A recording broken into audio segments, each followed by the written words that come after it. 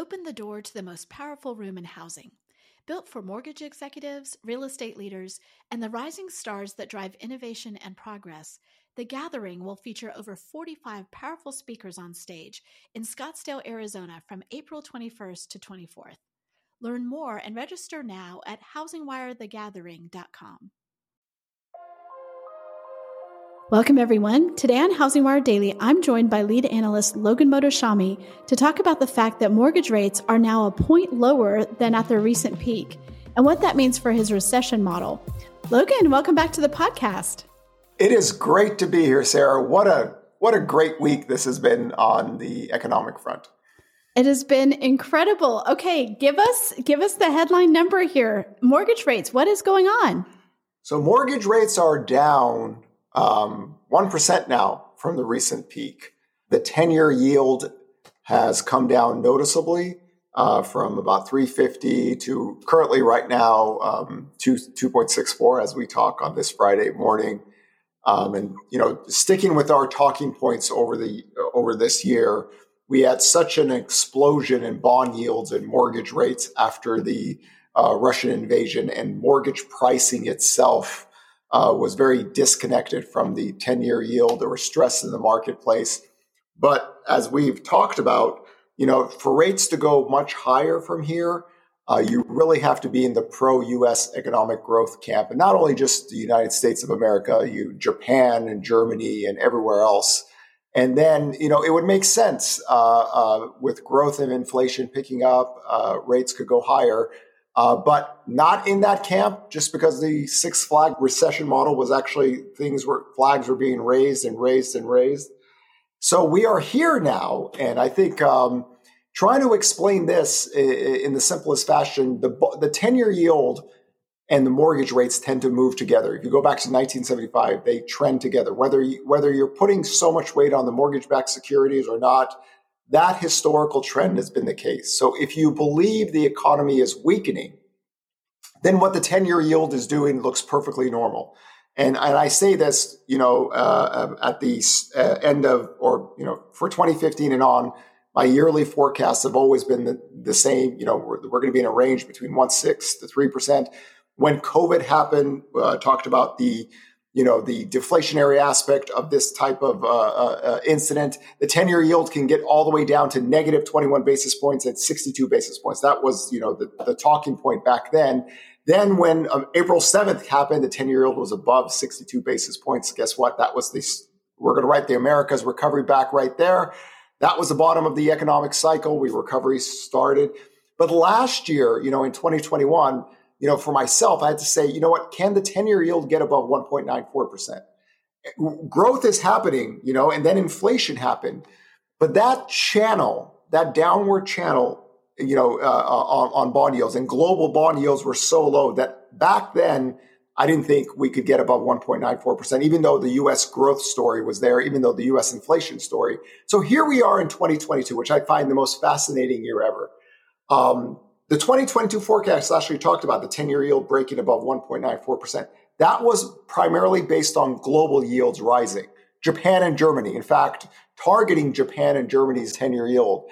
And before the Russian invasion happened, the 10-year yield was rising. It couldn't break really above 1.94, but it was getting there. So I know a lot of people talk about that the mortgage rates and the 10-year yield only rose because of the Russian invasion. I think we still would have gotten there without the Russian invasion. So let's take this Russian story out of it. Where the 10-year yield is right now looks perfectly normal to where it was from 2010 all the way to 2022. That channel is still there for the last 12 years, and economic growth is slowing. The counter to this is inflation is really hot. Okay, this is true. But Friday morning, one of the Fed's prime indicators, the ECI employment cost wage index, it blew up again, and the 10-year yield, instead of going up higher, went lower. So we're kind of on a very key technical level there. But if you just look at it in that aspect, and forget all the noise, forget about, the 10-year yield should be at 10% and mortgage rates should be at 15%. Forget all that stuff. If you follow economic cycles and bond market channels, it looks perfectly normal. So because of that, I think it's a good discussion to just look at the historical context of the 10-year yield and mortgage rates. And we've had a big move, a 1% move lower. And if we had 2018 pricing, the mortgage rate should be at 4.5% today, right? So that's the difference between now and then what we saw in 2018 when the 10-year yield got to 3.25%, and we had 5% mortgage rates here. We're a little bit above 5%, but the 10-year yield is much lower. So that's the difference of the marketplace. Well, let me ask you this then. Could mortgage rates go even lower? Could they go below 5%? Absolutely. Absolutely. I mean, you could even possibly see a 4 handle next week. But right now, technically speaking, we're at a very key line right now in the 10-year yield. And that is pretty much what we have to look for next week and a few weeks after that, because the economic data is getting worse. It's not getting better, right? The data lines are trending. The recession red flags are really all up. So if we follow this, that's pretty much that downtrend should happen. And if the Fed gets more aggressive, it just puts us more into a detriment in terms of the economy getting weaker, right? They're not raising rates because the economy is booming, right? They're raising rates to try to destroy the economy. They are very adamant about that in a sneaky way, but they have no justification to raise rates outside of inflation, right? So that's their dual mandate. Their job is price stability. So the only way they can do this is try to create demand destruction. And it's really hard for them to do so using short-term rates when you have some of the supply issues that are out there. So, but they, even though they won't want to admit it, that discussion with the Federal Reserve when they talked about, hey, listen, the economy is getting weaker, we'll be data dependent. Demand is getting weaker, right? If they don't admit that, they're lying, right? Every one of us that track data, we know this, right? This is not an economy that's growing at 5 or 6% anymore. The housing cycle is already in a recession. Consumer spending readjusting to inflation is not very strong. So their labor market is the only cover they have right now. If that wasn't the case, most likely it would be probably detrimental to their standard of talking about a dual mandate. As the economy gets weaker, while the labor market's getting weaker, they talk about we want growth to slow down, we want unemployment rates to rise, we want some kind of coolness. I think this is going to be a very, very tough period for the Federal Reserve going out. If they keep on pushing, we have to destroy oil prices. And the way to do it is have millions of Americans lose their jobs so they don't go driving. Well, demand destruction is somewhat happening to a degree. So it's fascinating in that aspect because the bond market right now is telling the Federal Reserve, which I always thought it was, no, sir. Okay. There's limits to what you can do before you destroy enough demand, before people start losing their jobs, before interest rates are going up higher and inflation is higher, which means those American citizens that lost their jobs are going to be really stressed, especially those that have children. And we're starting to get into the growth rate of jobs, maybe slowing down enough to where, we start talking about when is the job loss recession happening? Jobless claims have been rising, but they're still at a very historical low level. Consumption, is stable. It is, even though nominal consumption is very high, if you adjust it to inflation, it's okay. So we're in that stage, and the bond market for now is rejecting the Federal Reserve's premise that the economy is strong, even though they kind of hint at things are weakening. So it's hard for them because everyone now is asking them for a recession. And if everyone asks you, are we going into recession? You have to defend your rate hikes. You're going to say the economy is strong. And that's what the Fed governors are doing. And then everybody looks at the data. They're like, it's just the labor market at this point, right?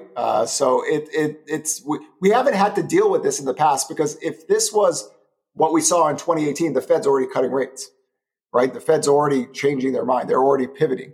But they can't because they're dual mandate, price stability. And they are bent on going after that. So they're just doing their job in that sense. Well, let me follow up a little bit. When you said you mentioned job loss recession, but we're not there yet. What is the number? What's the threshold for you to label something a job loss recession? Well, traditionally, jobless claims gets well above 300,000 on a historical basis, and then that's when you start to lose jobs. So we're in this situation to where demand is there. Like technically, I can't call this a recession because employment is growing, real sales are still positive, industrial production is positive, but they're all weakening, right? The next stage of this economic discussion is that those things start to weaken enough to where people start to lay off more and more people. However, this is a very fascinating. We're in this historical period of time where the baby boomers are leaving, and people have to hold on to as much labor as they possibly can. Millions of people get fired and hired a month. Okay, it's just do we create more jobs than we lose? There are a lot of companies who already laid off a good portion of their workforce, right? So we see this in the mortgage industry, we see this in the real estate industry, we see this in the tech industry. But in general, it's a service sector economy. So as long as consumers are spending, right, the majority of the workforce is working. So that would have to be the next stage. And that's why when we think of a recession, we think of a job loss recession where consumption is down, and people get laid off because they're not consuming enough, right? We're not an exporting country where we have to revolve around currencies and exporting or anything like that. We were basically a domestic economy. And this is why the employment is still holding up very well. But it's also we're almost in September, right? And we talked about this for a while now. I think by September of 2022, we should get all the jobs back that was lost to COVID. We're not that far off. We just need a couple 100,000 jobs per month. And by the end of September, we should be there.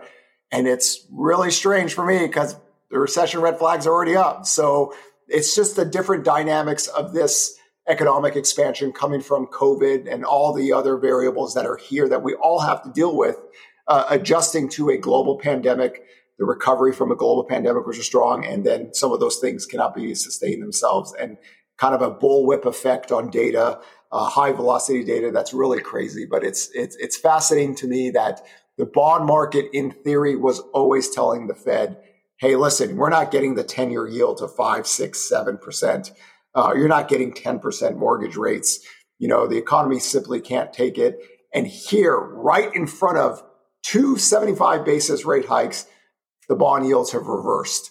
And if you just step back and look at the history of the 10-year yield and economic cycles, it's pretty much acting normally. I mean, I can make a case that the 10-year yield is probably just a little bit too high considering the some of the data lines, but that's it. It looks normal. And then if you just take away all the noise about everything else, and you look at that downtrend in the bond market since 1982, it looks good. It looks pretty much how it should be.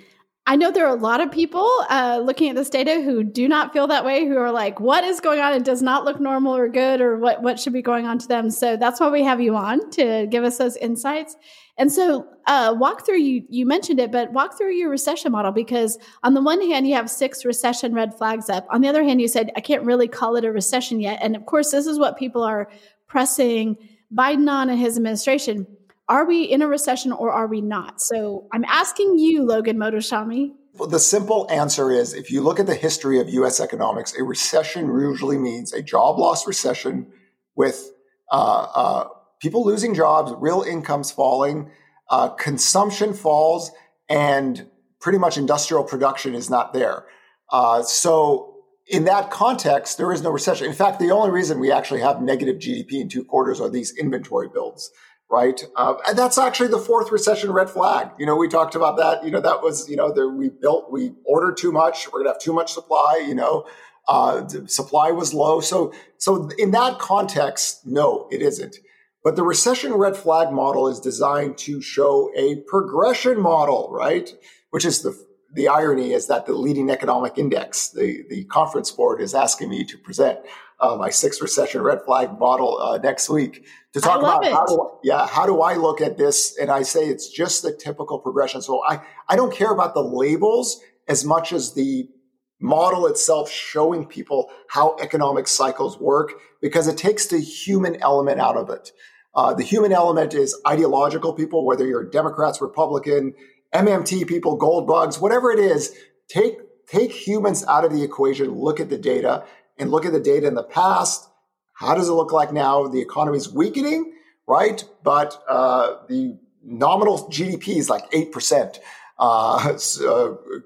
Retail sales is growing at 8-9%. Even for myself, I can't even believe this. Durable goods orders is up 10% year over year still in the last 3 weeks. And I'm just like, oh my God. So the gross domestic income data are still positive. So it's just a very funky economic recovery and recession model just because of the dynamics of having a global pandemic in a global economy where global mechanisms of transfers of supplies have been, we've never had so much, we've never had an economy, historically speaking, that the supply curves are really from other countries.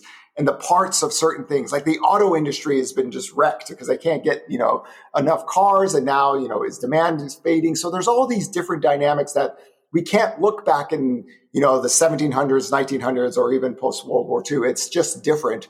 And we try to adjust to this as much as possible. But rates rose, new home sales sector is at risk. Recession red flag up because the builders build only to what they can sell. So that's not that difficult. But now the leading economic index, all those 10 variables are all falling down together. It peaked really in April. I consider it May. But traditionally, when they fall, when all the other flags are up, you're going into recession. That's always been the case, especially since 1960. So I am just looking at the data with a acknowledgement that things are just different because of COVID, and we have to adjust to that. But we stick to the model, and then we try to figure out if it's going to turn in a positive way in the future if rates fall. So mortgage rates falling 1%, that's a noticeable decrease. Can it fall even more? Yes, that would be the traditional. Is the Fed going to freak out and go, oh my God, I want financial conditions tightening, not loosening? So you got the stock market rallying, you got mortgage rates. That's not tightening for them. So I really wish I could have a conversation with them and say, what do you want to achieve outside of inflicting more pain on American people at this point, right? Because the bond market doesn't care what you're doing. QE is over, right? People said, oh, when QE ends, the 10-year yield's going to skyrocket. This is like the sixth time we've had this conversation. And the bond markets are like not breaking out back to the mid-90s or the early 80s. So there's something here that looks perfectly normal with the 10-year yields. And then there's economic data that just still looks weird to us. But we try to do the best we can with the information given to us with the reality that the commodities war that we saw, wheat prices accelerated up higher after the Russian invasion. They've fallen down. Commodity prices like copper have fallen down in a noticeable fashion. Those things, copper prices, very noticeable especially for housing. Those things are not bullish indicators, especially with copper. What happens with oil? Boy, we'll look at the supply of that. But copper prices falling, 10-year yield falling, leading economic index falling, the builders' confidence falling. These are things that historically have led to a recession going back to the Peloponnesian War. And that I don't see that changing unless you get a reversal of all those things together. I appreciate the Peloponnesian War reference. I always look for those. And definitely, that's what I'm looking for in my economic news.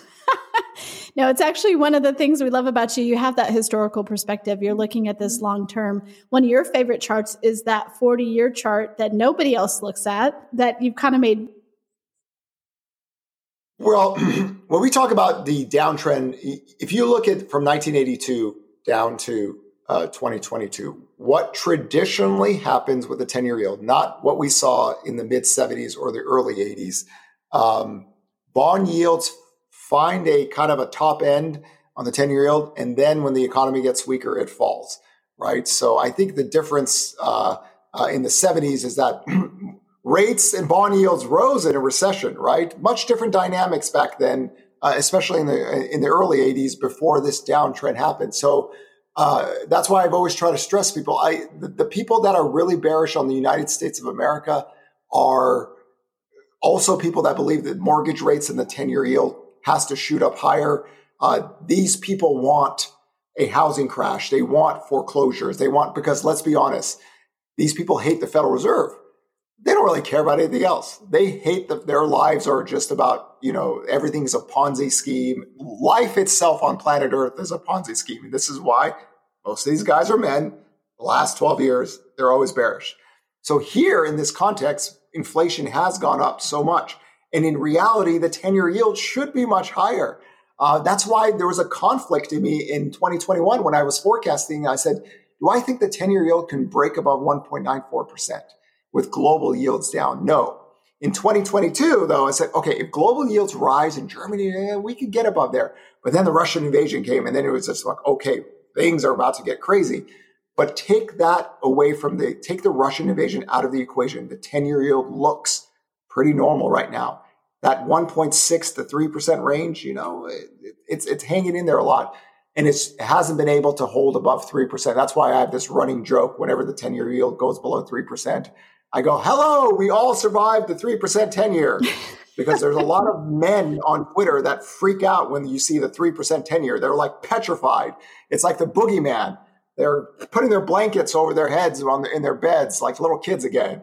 So when we survive it, it's a great thing for the United States of America because all the men survived this, right? So we keep on posting that out there. And here we are today. The world is still functioning. And there's a lot of drama, of course, but the 3% 10-year didn't destroy the United States of America like some people think.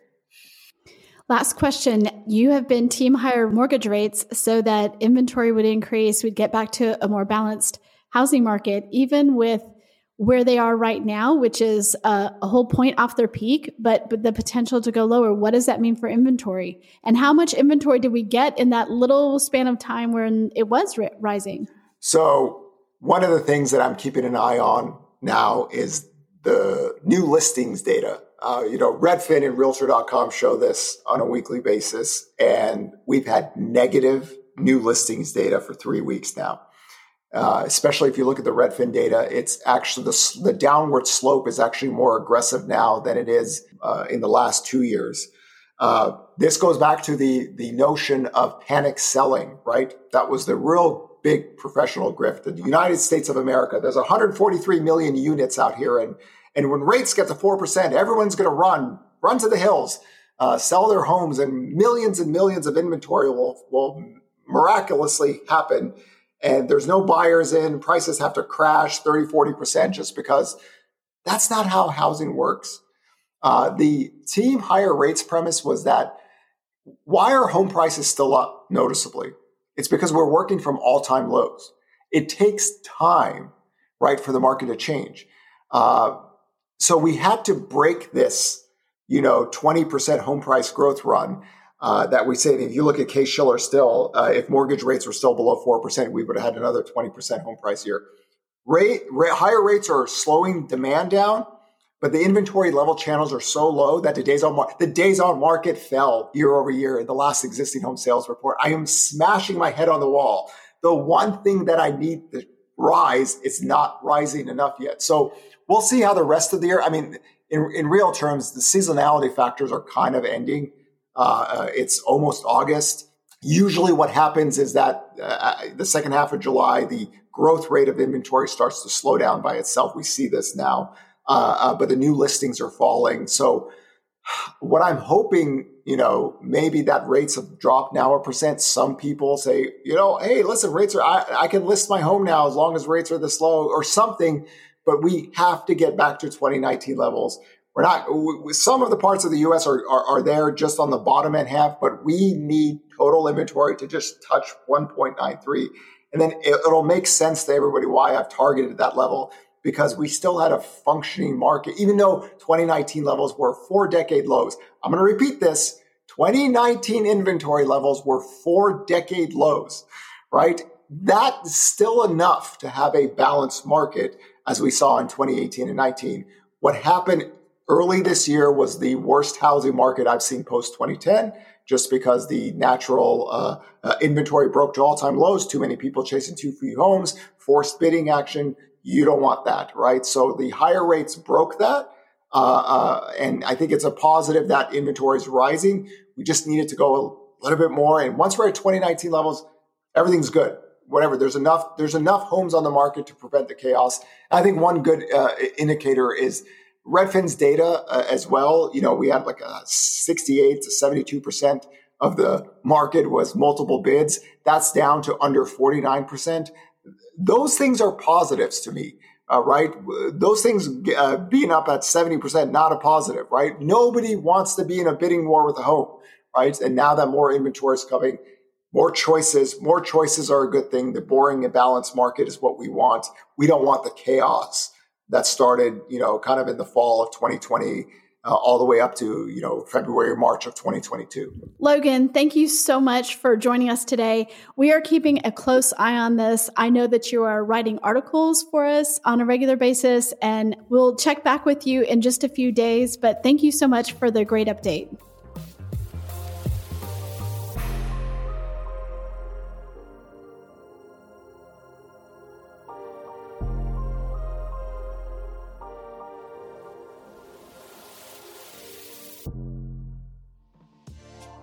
How have the 2022 housing market forecasts changed?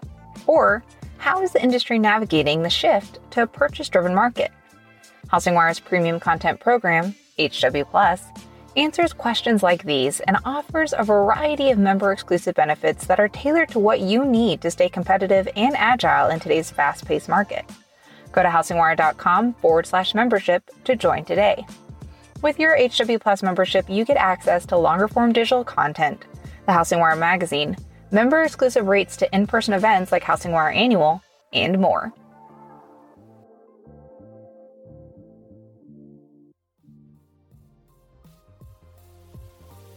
Thanks for listening to HousingWire Daily. If you haven't already, we'd love for you to take a minute to rate the show and leave a comment. And make sure to tune in tomorrow for more news and insight.